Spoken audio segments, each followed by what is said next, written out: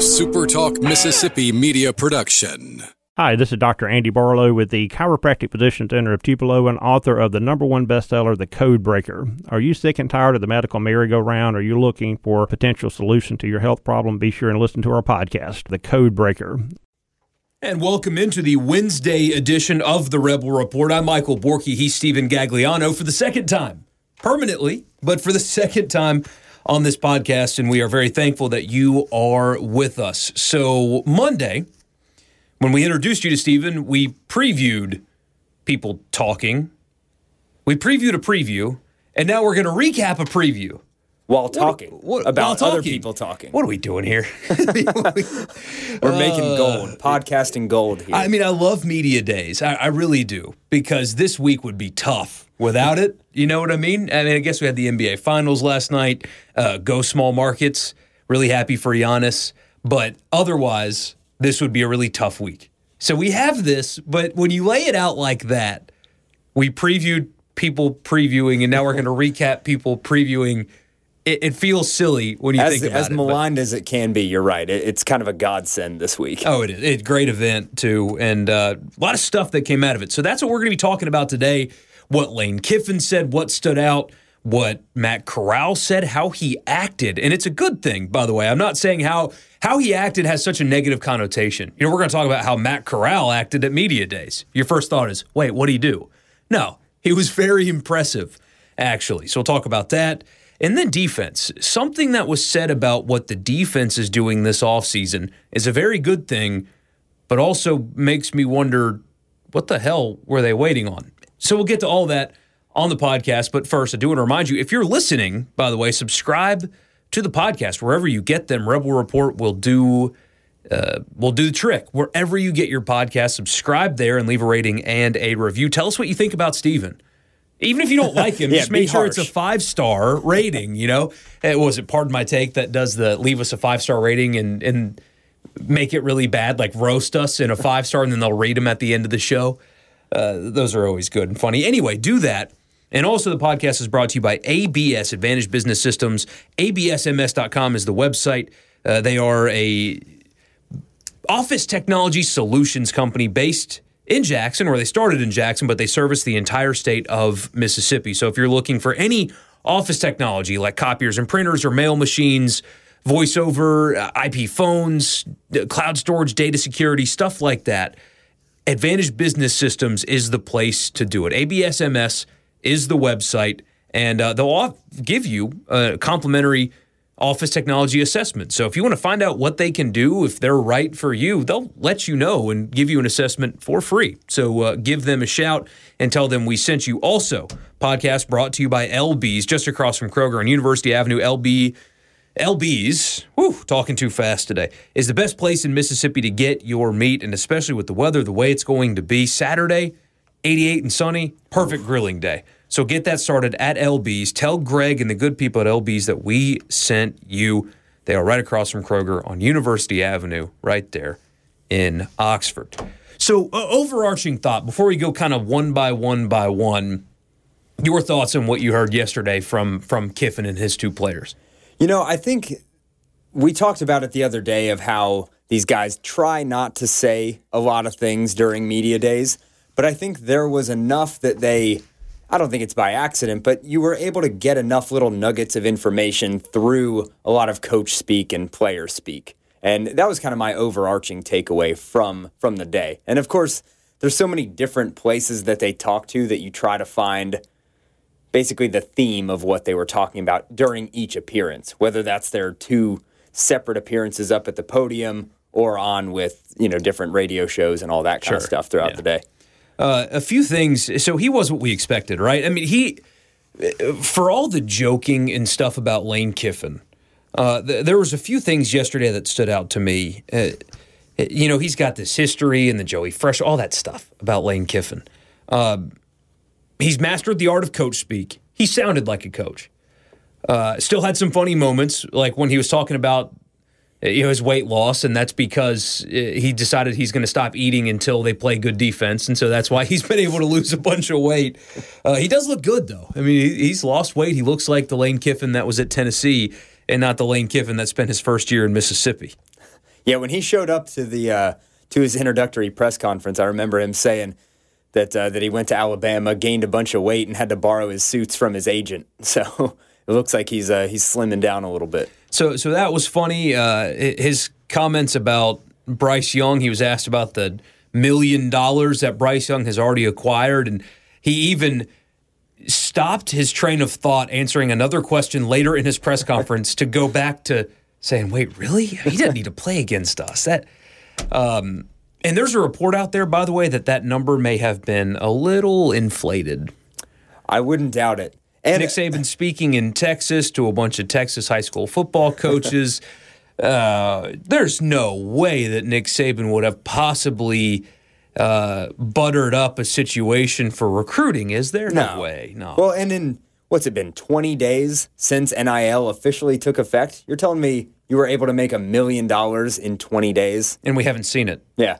Like who's giving him the $1 million, and where does that advertising begin? It's a lot of car dealerships in Tuscaloosa, I guess. So that was funny and all that, and that was vintage Kiffin. He mastered the art of coach speak, but something that really impressed me, he seems to get it. You know, I mean, there's other coaches that have talked about transfers and NIL and stuff like that, and there was one coach today talking about transfers, and he said, oh, it's too easy to transfer, and it's all bad for college football and all that. Lane Kiffin gave a really good answer on that yesterday when he was asked about players transferring in the portal and how it's changed college football. I think they were directly asking about Jacquez Jones, who transferred to Kentucky. And Kiffin's response was, you have assistants that get mad at the prospect of a player transferring, but you're the guy that would pick up and leave tomorrow if you got a better opportunity. So will it change things? Yeah, but if you can do it, why can't the kids?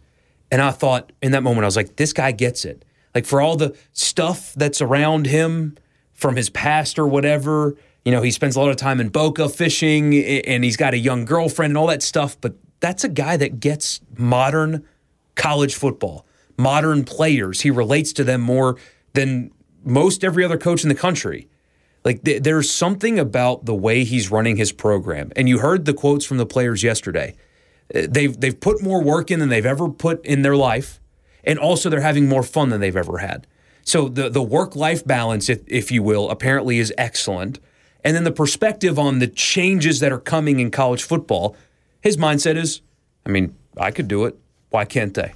Well, it's very perspective, and that's awesome for I think Ole Miss. That's pretty crucial, too, because when you're a program like Ole Miss, you're not Alabama. You can't walk into a recruit's living room, throw your rings down on the table, and say, come be a part of this. You have to show that you're adapting to the changes and that you're willing to give these kids a unique experience. And when you hear that from the players and you hear that from Kiffin himself, I think that's only a net positive. You brought something up right before we recorded. I'm glad you did. He was asked about fourth down decision-making and how he's got a book, basically, that he follows. And there's a lot of factors that go into the book. He kept calling it a book. I assume it's some kind of thing that he has on him to look at in certain situations. Somebody's got a big binder up there, I'm sure, that's full of all this nonsense that no one can actually understand. He's very analytically driven. And last year, Ole Miss went for it on fourth down more than any other team in the SEC. And second most in the country. I loved it. Who was number one? Do you know? I think Navy. Okay. That's surprising.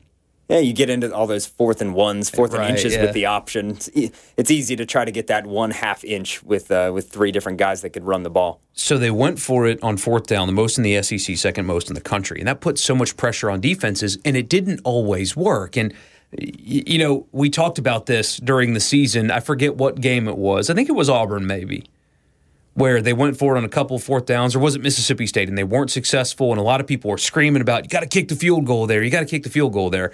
No, you can't be selective with when it works and when it doesn't to decide if the decision was a sound one, especially when you don't have a reliable kicker. And that's what he talked about yesterday, his fourth down decision-making. What goes into it, of course, is position on the field, score, that kind of stuff. But he mentioned, as you pointed out, when you have a kicker that you rely on, it changes your book. Or if you have a kicker that's not very good or struggling, it changes your book. I feel like that went into a lot of decisions last year, obviously, but it was kind of funny to hear him say that out loud, what everybody else was kind of thinking.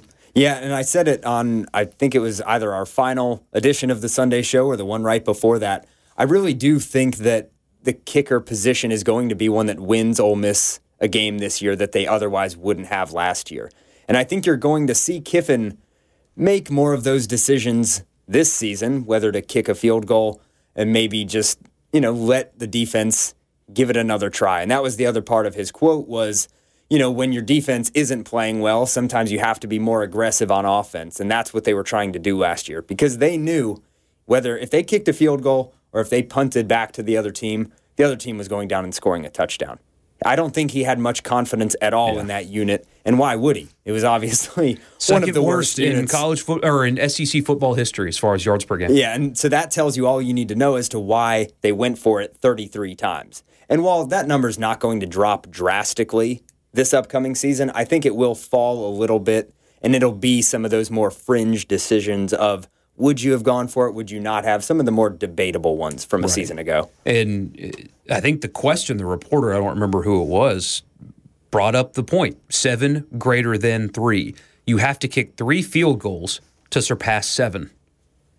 So if you go for it on 4th down and get it half the time, that's more points than kicking field goals every time. So it's always going to be part of what he does, this new aggressive style of coaching and play calling that he and Jeff Lebby have implemented.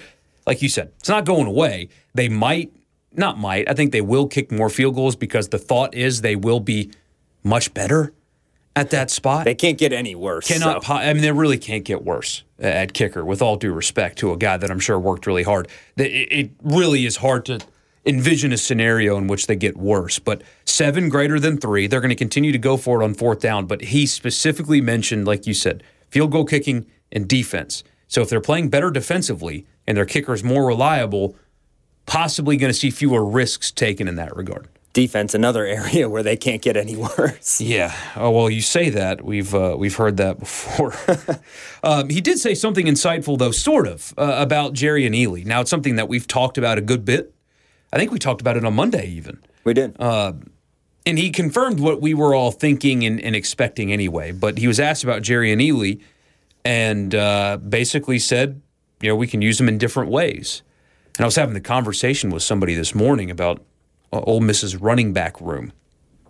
And is it the most talented one they've ever had? It's a loaded question. I mean, you look back at some of the rooms that Ole Miss has had in the past, and there's really good ones. I mean, Deuce McAllister is an NFL Hall of Famer. Yeah, he's not bad. Well, maybe he's not an NFL. Is he an NFL Hall of Famer? We have the magic of technology. No, I know he's not in yet, but should he be?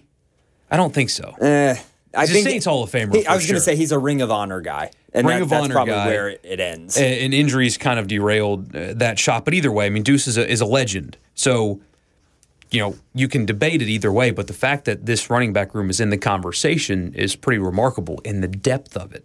So you've got Ealy, you've got Snoop Connor, who would start at 95% of programs in college football. Yeah, probably. I mean, honestly, definitely I think so. Get carries, yeah. In the SEC, I don't think he would start at Alabama or Auburn. He would get carries at both.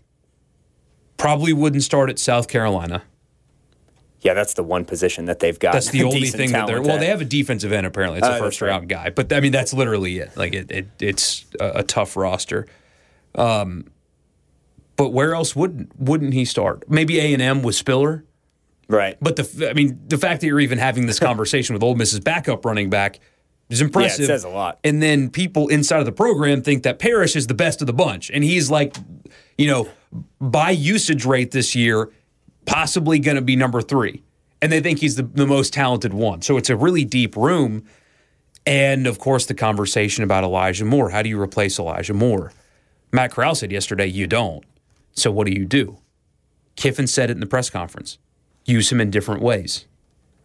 The comparison's an easy one because he's right down the road from where we sit, and I'm also a Saints fan, but them using Ealy like Sean Payton uses Alvin Kamara would be a matchup nightmare in the SEC because when you use him in that way, when you flex him out, have him catch passes out of the backfield, you're inevitably going to have him matched up against linebackers and you're going to win that matchup. Yeah, SEC linebackers are fast. They're not Ely fast. There's a difference between those two.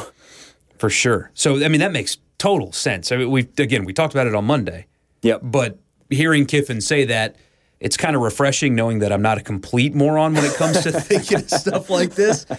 But it makes total sense, and it will make that offense more dynamic. I mean, think about a two-back set featuring Ely and Connor, or Parrish and Connor, or Parrish and Ely.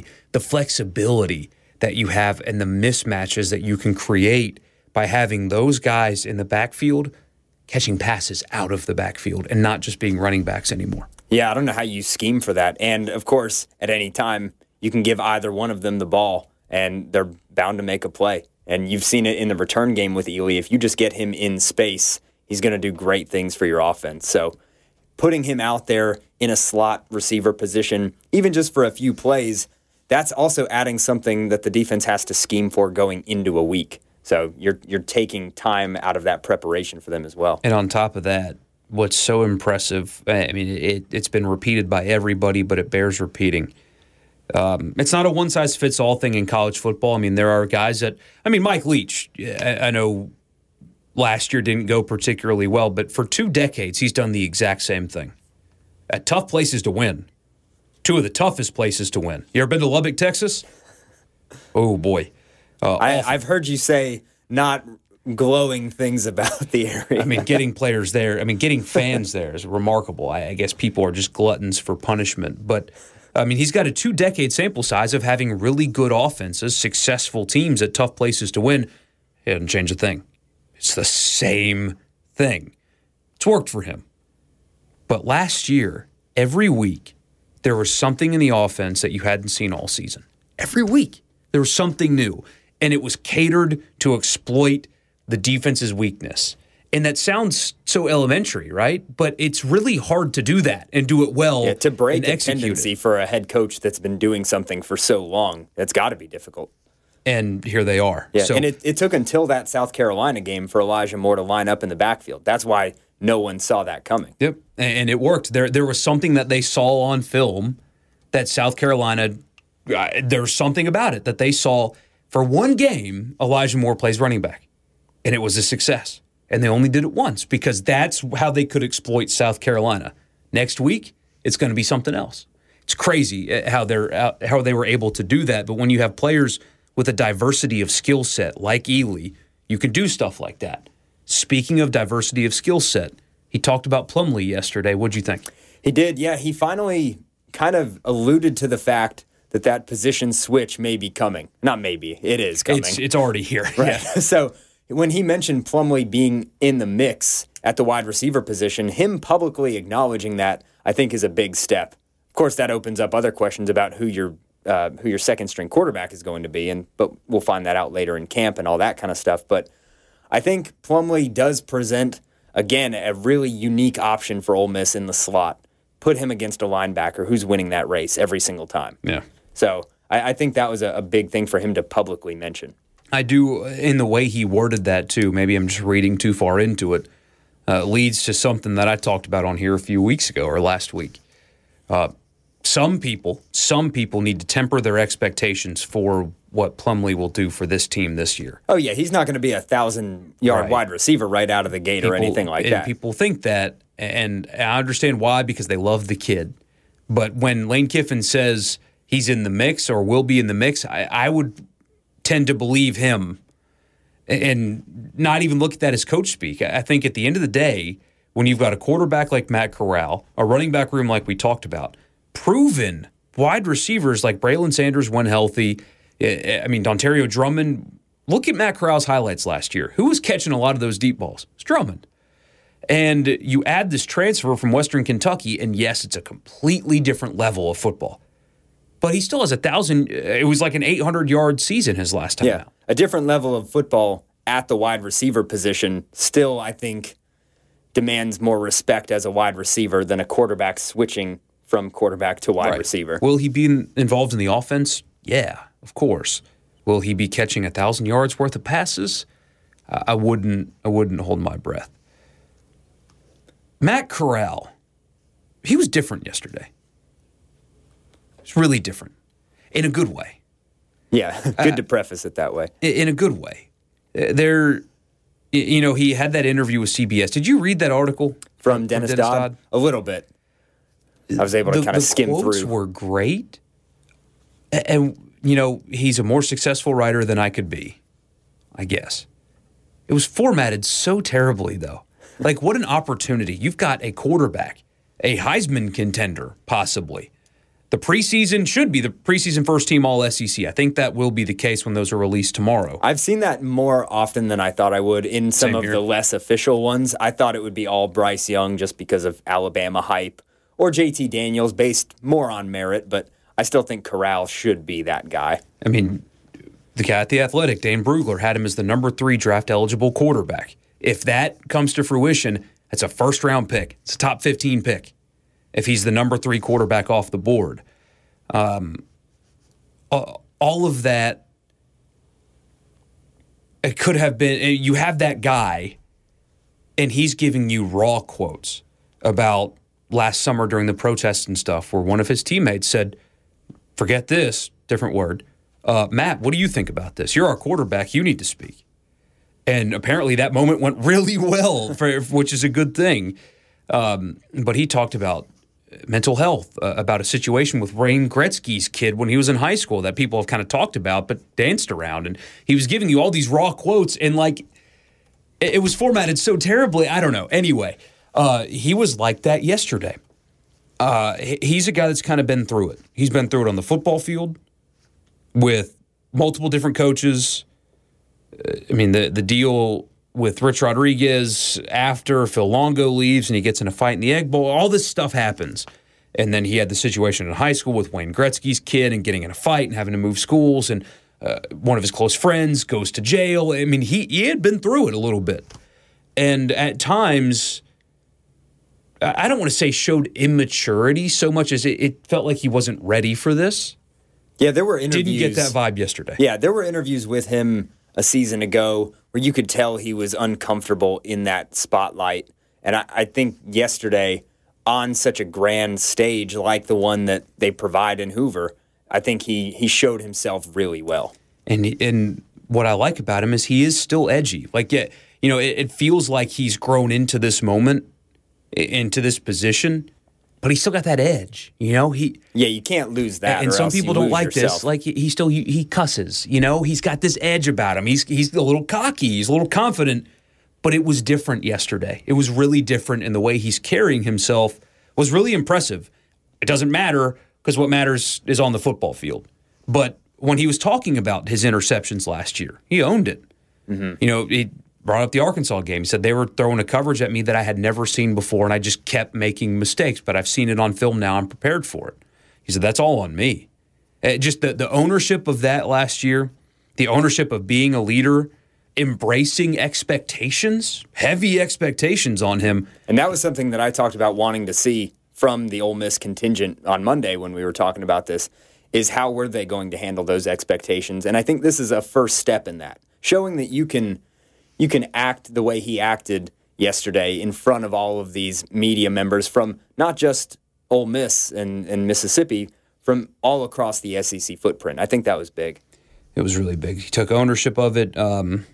He looked comfortable in that situation, confident. I mean, I don't know, man. It's just talking season. That's all it is. But I was really impressed with him and how he carried himself and the things that he said.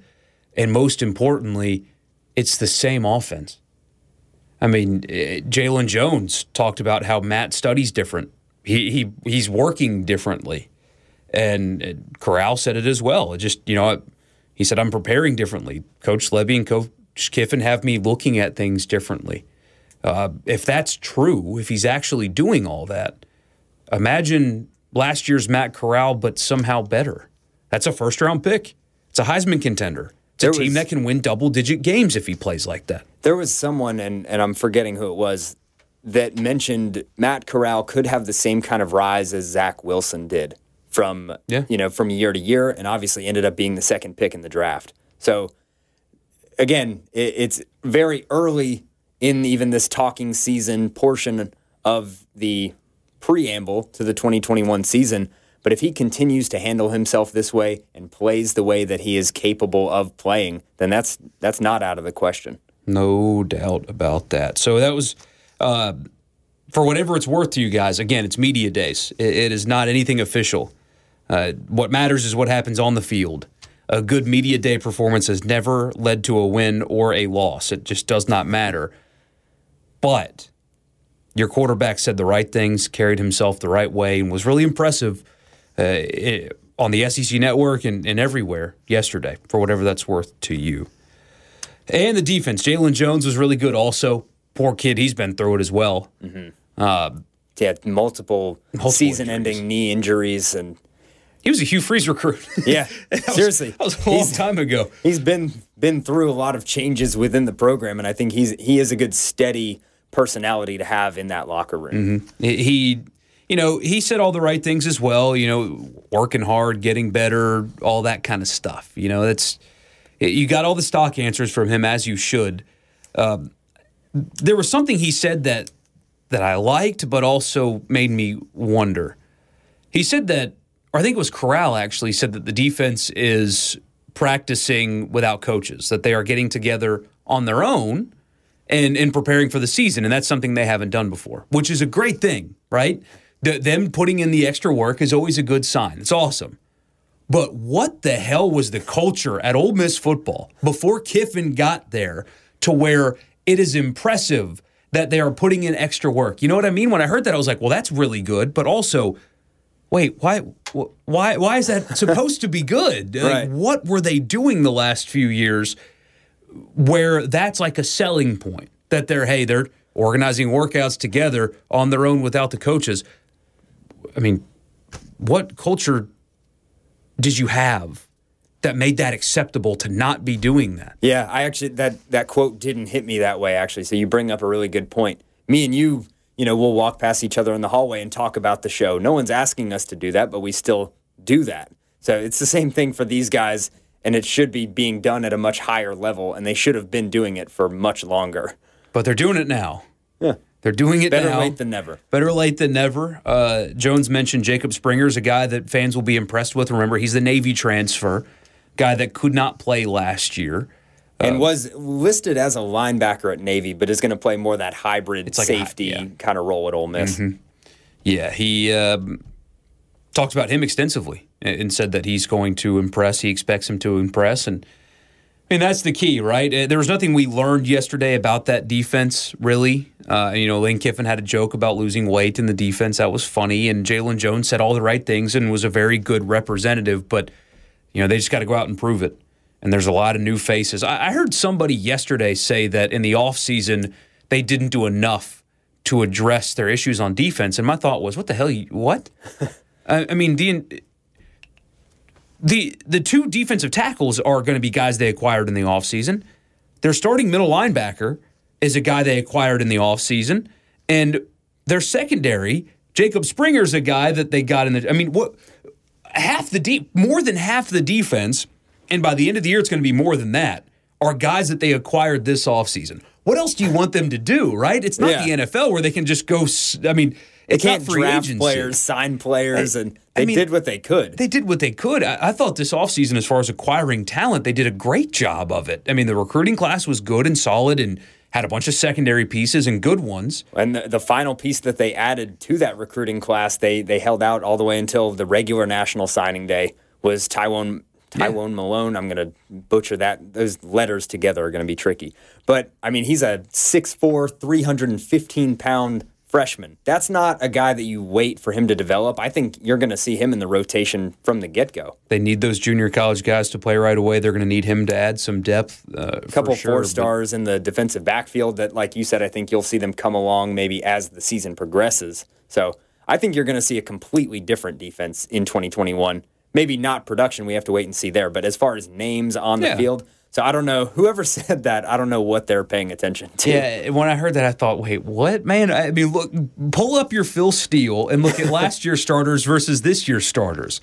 Very, very different. Very, very different. So, all in all, pretty good day, right? I think so.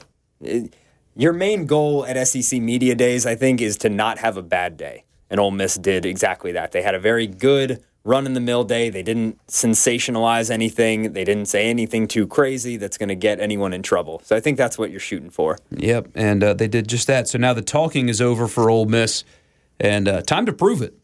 Time to prove it. So really good day. Thank you guys so much for tuning in. We'll be back Friday, and then next week we'll be a little disjointed. I'm going on. I'm going away for a little while, and I need that. So anyway, we'll be back Friday. Thank you so much for tuning in, and we'll talk to you again on Friday. A SuperTalk Mississippi media production.